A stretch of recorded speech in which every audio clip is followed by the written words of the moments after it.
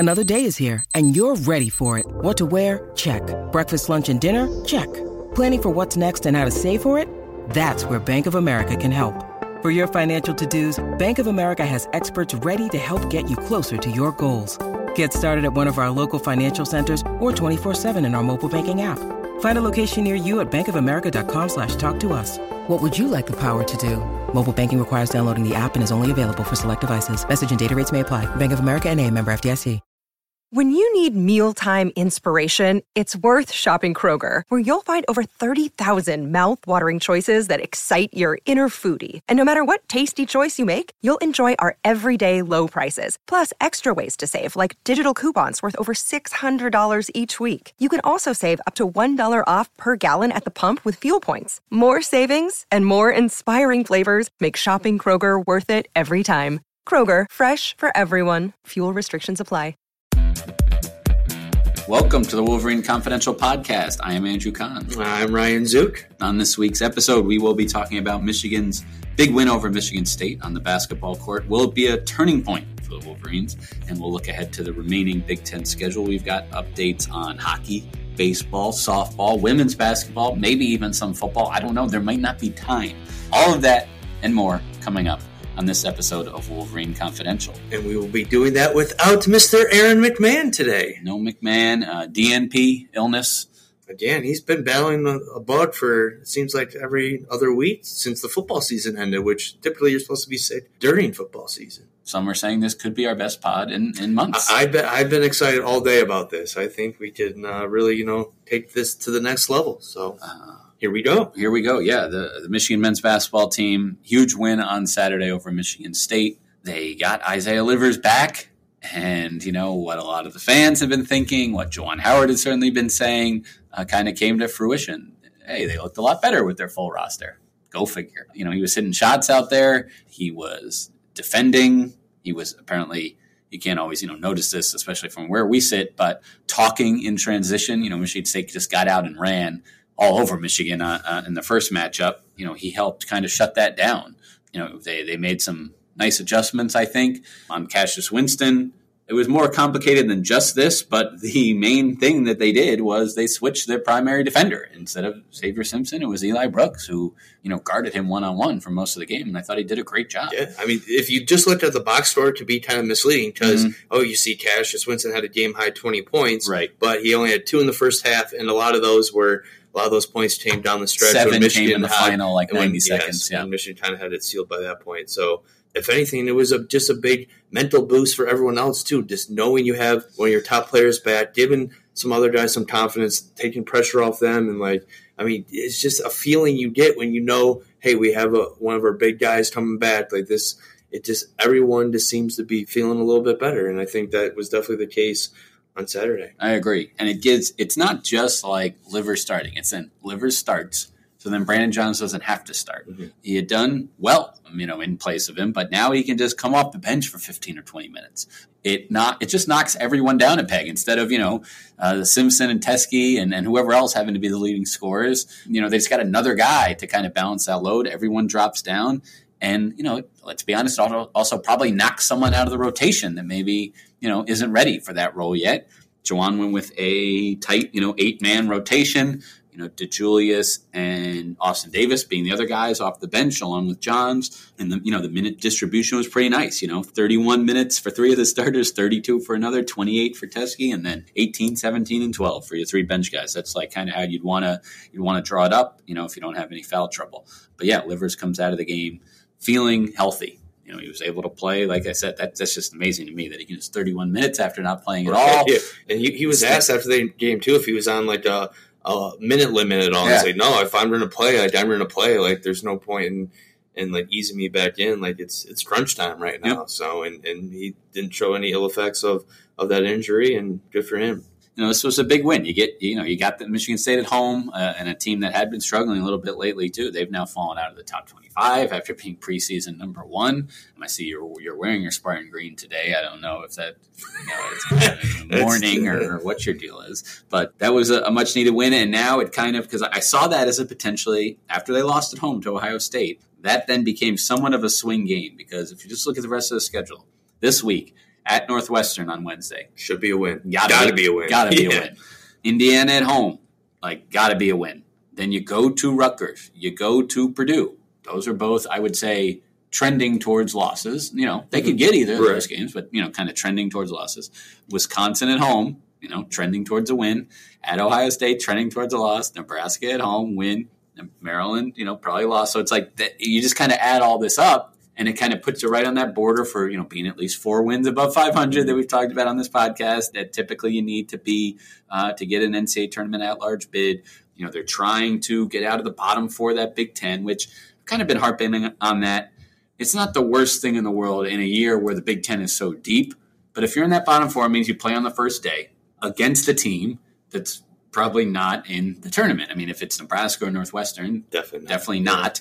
And then otherwise it's probably some other team that's fallen and is looking real bubblicious like Minnesota or Indiana. So I just think it's not exactly – it's kind of a lose-lose situation. You'd rather just be in that next round, get the bye, and then play a tournament team and try to get that win, that just looks better on your resume. But anyway, we're still a long way from that. It is just quite the cluster in the Big Ten. Maryland at 9-3, a couple teams at 8-4, 3 teams at 8-5, a couple at 7-6, 6-7, 5-7, 5-7. Again, you got after Nebraska and Northwestern, it's just such a bunch of teams there. But yeah, Michigan will go to Northwestern on Wednesday. I'll be there. I think the more important thing at this point you wrote about this morning is where Michigan currently sits in the NCAA tournament projections right now, and I think you mostly looking like a number 8 seed at this point. In that little 8-9 game, which is not a good place to be. It's funny how the tournament works out. You'd really rather be a 10 than an 8 because then you're not playing one of the top 4 teams, probably close to their home, in the country in the second round. They're sort of safely in right now because then, the next wave of teams, those 9, the 10, 11, 12 teams, those are the ones that are kind of would be considered on the bubble. And that's where kind of Indiana is right now. But yeah, 11 teams in the Big Ten. Pretty much everyone other than Northwestern and Nebraska has a chance to get in, without winning the Big Ten tournament. What's the most Big Ten teams that have ever made it before? It was last year 8. And the most in any conference is 11, which was the Big East, which had 16 teams. So they had 2 extra teams, than the Big Ten, which is a 14-team league. But yeah, they're looking at 11, ESPN and CBS. My pal Jerry Palm over there, they both have 11 Big Ten teams. Yeah, both have Michigan State in like that 5-6 range and Michigan in that, kind of 8-9 range. So kind of a little off-the-cuff question right now, but at this point in the season, what Big Ten team do you think would have the best shot at making a run in the NCAA tournament? Yeah. I mean, the 3 teams I like the most are Maryland, Illinois, and Michigan State still. I mean, I know Michigan State has fallen on some hard times, but again, I think that just points to the strength of the league. I like Maryland a lot. And I like Illinois as a team where I think they can escape that first weekend, depending on their seed, without shooting great from 3 because they don't shoot that great from 3 at all. And I think they could get to the Final Four if over those next 2 games, they do find rhythm. I mean, they've got guys, Dosunmu, the kind of most prolific shooters from the outside. Alan Griffin, Trent Frazier, they're all, Andres Feliz has been, he didn't shoot a ton from 3, but they're all capable.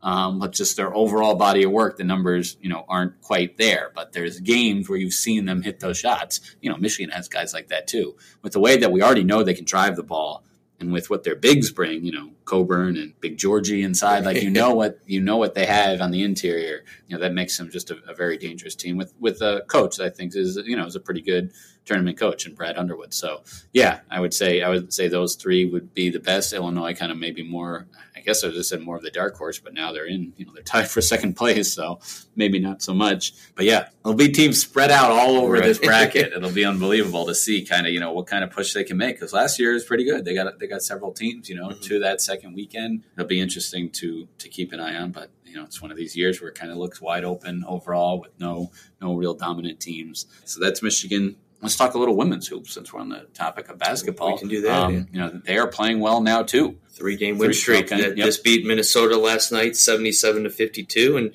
they're doing it without one of their key players, Taylor Robbins, who tore her ACL a few weeks ago, and they're another team fighting for their NCAA tournament spot right now. I just looked at the latest ESPN projections, and they're currently a number 8 seed. That would be facing Marquette. So yeah, I mean they have a lot to prove still. They're 7-5 in the Big Ten, 16-7 overall. So they'll have a key game against Northwestern on Thursday, who's near the top of the Big Ten. So right, yeah, and Robinson got replaced in the starting lineup by a freshman, Maddie Nolan, who had her own knee injury. She's got the kind of bulky brace. Had missed most of the season, comes back and gets put right in the starting lineup, kind of like a Franz Wagner situation, except he didn't miss that many games, and his was a broken wrist. And again, it was kind of more like his spot was being held for him. I'm not sure if Nolan would have started even if she was healthy to begin the year, but she's been playing like big minutes, thrown right into the fire. So that's been the key. But, Amy Dilk makes this team go as the point guard facilitator. They've got scorers with Naz Hillman and Haley Brown, another freshman, Michelle Cedor, just a really outstanding outside shooter. This team has a little more depth than in the past, I feel like. I hope, you said they were, what was their seeding looking like right now? Number 8 seed. 8 seed, too. So right in the same thing we said about the men's team. They do have some bad loss, like that Notre Dame loss at home, I feel like is just going to, it's going to hurt. Notre Dame is a team that's not projected to be in the field at all right now. They're just having a dismal year. But yeah, Big Ten is strong, and we'll see how they finish. I think even more so in the women's bracket is you do not want to be in the 8-9 game because the number 1 seeds are even more dominant in women's college basketball compared to men's. And they truly get to play at home. And they do. Yeah, they do. They do get to host on their home court. So yeah, you would definitely would rather be almost a 10 seed there, but. Again, that puts you more on the bubble too. So I'm sure in your minds, hey, let's try to get like a 6 or a 5 or something somewhere in there. Exactly. All right, we've got a lot of other sports to talk about as well. I mean, where do you want to take us next? You take us to the ice. You could take us to the diamond. Yeah, I mean, it is only 1 month left in the hockey season, so I guess we'll start there. And Michigan swept Wisconsin this past weekend, winning 8-4 and 5-3. Their 8 goals on Friday. I was at that game. It was a season high. One line in particular: Jimmy Lambert, Jake Slaker, and Nick Granowitz, a freshman who's really come on in the second half. Granowitz had a hat trick, and that line combined for 10 points in that game. And they're 6-1-1 since January 1st and are now above 500 for the first time since October. So they're trying to make a late push and get back into that NCAA tournament conversation. They're currently 25th in the pairwise rankings, which basically the NCAA tournament or selection committee just goes off of that come selection time. So you, again, like I mentioned this before, you want to be in that top 14 to kind of guarantee a spot for an at-large bid. But I even think with how Michigan's playing and with how much parity there is in the Big Ten this year, I mean, there's 3 teams tied for second place right now, and they're only 4 points ahead of 6th place Michigan. So there's a lot of parity in the league. Michigan has proven it to beat both teams. They've already swept Penn State, finished 1-0-1 against Penn State a few weekends ago, who's currently leading the Big Ten. So there's a shot that they can run the table and win the Big Ten tournament, too, to get that automatic bid. But right now they're scoring more. Our goaltending continues to be a strong spot. I thought Strauss-Mann struggled a little bit on Friday, let in a few soft goals, but luckily the Wisconsin's goalie did the same, and they were able to. Wisconsin had quite a few defensive breakdowns, which is kind of odd for a team that has 12 NHL draft picks on the roster, which is among the most in the entire nation, including a few first-rounders. But you could tell they're young and inexperienced and haven't really learned how to play in their own zone yet. But a big week coming up. They face Michigan State on the road in East Lansing on Friday. The Spartans are one of those teams tied for second. They're number 19 in the U.S. online college hockey online poll, number 19 in the pairwise. So they need to get 2 wins here, or at least a win and a tie to continue to trend up. Then I will be at the Monday game at Little Caesars Arena, the annual Duel in the D game as well. So that should be a fun one as well. They always play one game in Detroit a year. So big week for the hockey team upcoming. I think I saw some news that the Michigan Tech rivalry will be renewed as well. Yes, I mean, it's obviously my uncle and my dad both played at Michigan Tech, and so and there's a lot of history there, and obviously Mel Pearson played and coached at Michigan Tech as well, so it's a big 100th year at Michigan Tech. It looks like the Wolverines will be going up to Houghton to open their 2020-21 season, so that should be. Unfortunately, it does fall during football season, so it doesn't look like I'll be able to go up there and cover. Do they have an exact date already? No. There's a bye. Right. There could be. Yeah, you can always hope. So we will see. Baseball, softball. You got a chance to head over there to the Wilpon complex to check out some action, right? Was yeah, there actual action.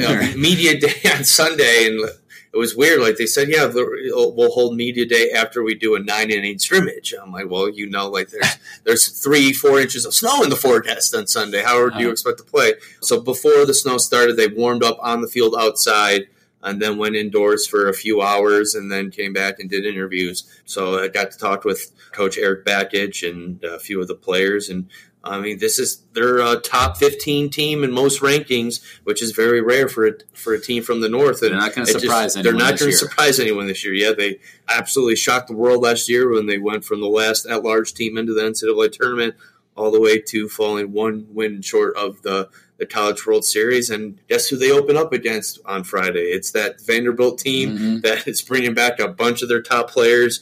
Looks like Kumar Rocker might be on the mound, who's a potential number 1 overall pick in a couple years. He absolutely tore them up in the College World Series final last year. But Michigan also has some key pieces back. I mean, Jordan Wogu from Ann Arbor Pioneer, an outfielder, leadoff hitter, had a great season last year. Jeff Criswell will be their number 1 pitcher, building off of what he was able to do last year, starting a little bit, coming in relief, kind of being their do-it-all, jack-of-all-trades pitcher down the stretch. So it'll be interesting to see how they handle these expectations for the first time, if they can build off their run last year. One thing I did find kind of interesting, I wrote about this week, is kind of the relationship between the Michigan softball and the Michigan baseball team. I mean, there's a lot of communication between the two, and Bakich says, he's been able to glean a lot from just following how Carol Hutchins runs her program. I mean, she's been the head coach at Michigan now for 36 seasons, all-time NCAA wins leader, is always in the NCAA tournament, has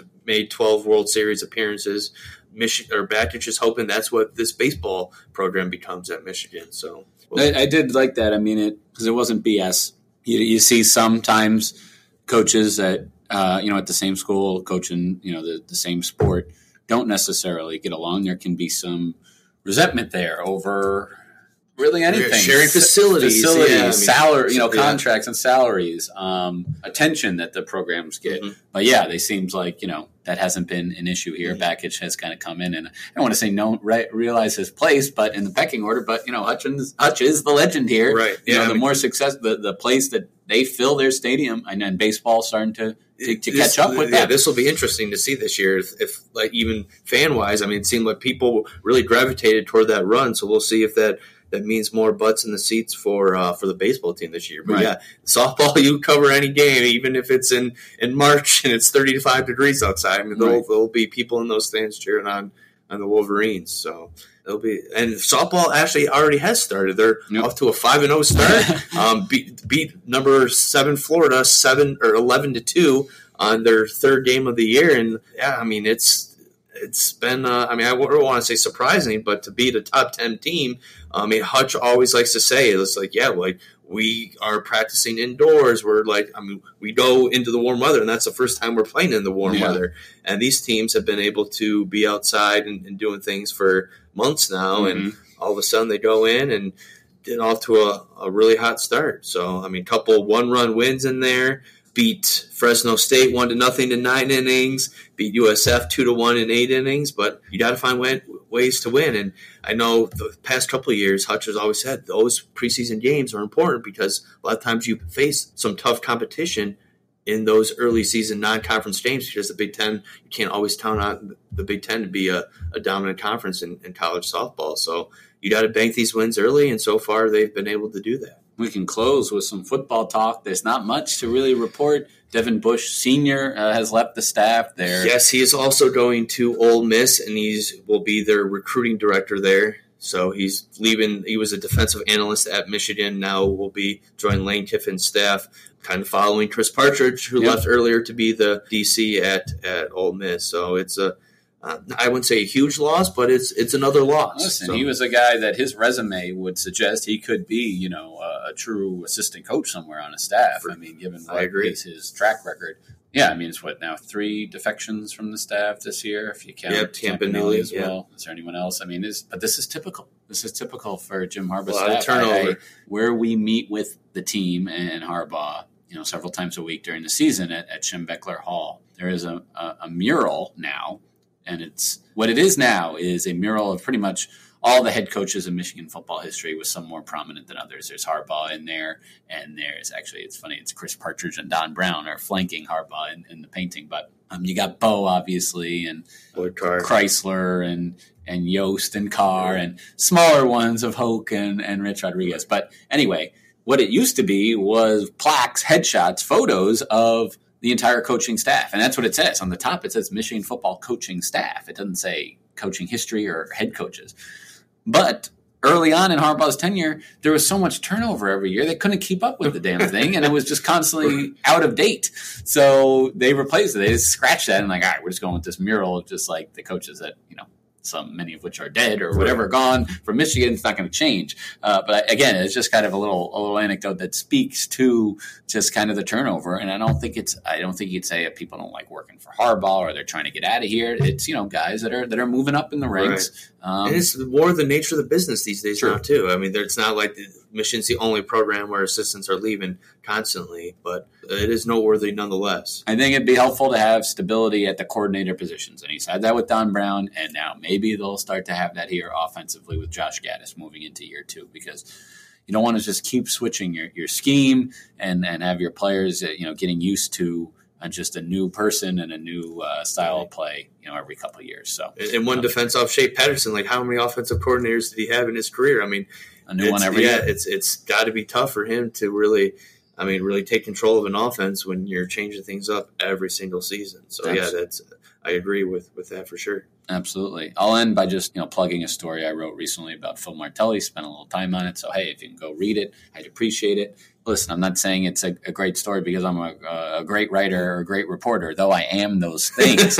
It's because of the subject. I mean, Martelli is just very media friendly. He's like, I've never understood why it has to be an adversarial relationship. And, so he just, and still a big he's not manipulative either. Paper copy of a newspaper too. Absolutely love that. Yes. So, just someone who's just is just a great storyteller. And, hopefully I captured even a fraction of that in the story. Yeah. And feel free to get at us. We don't have there's no Wolverine Confidential Twitter account, but we're all on Twitter. So you can get at me at Andrew Kahn. It's just our names. It's Andrew Kahn and Ryan Zuke. Kahn, Kahn, Zuke, Zuke.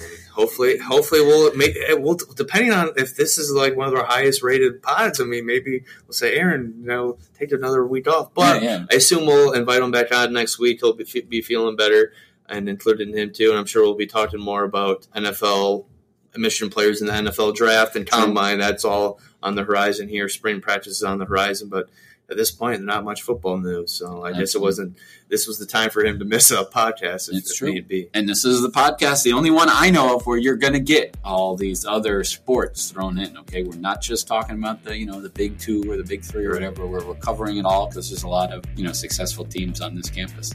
Well, anyway, that concludes this episode. Thank you for listening.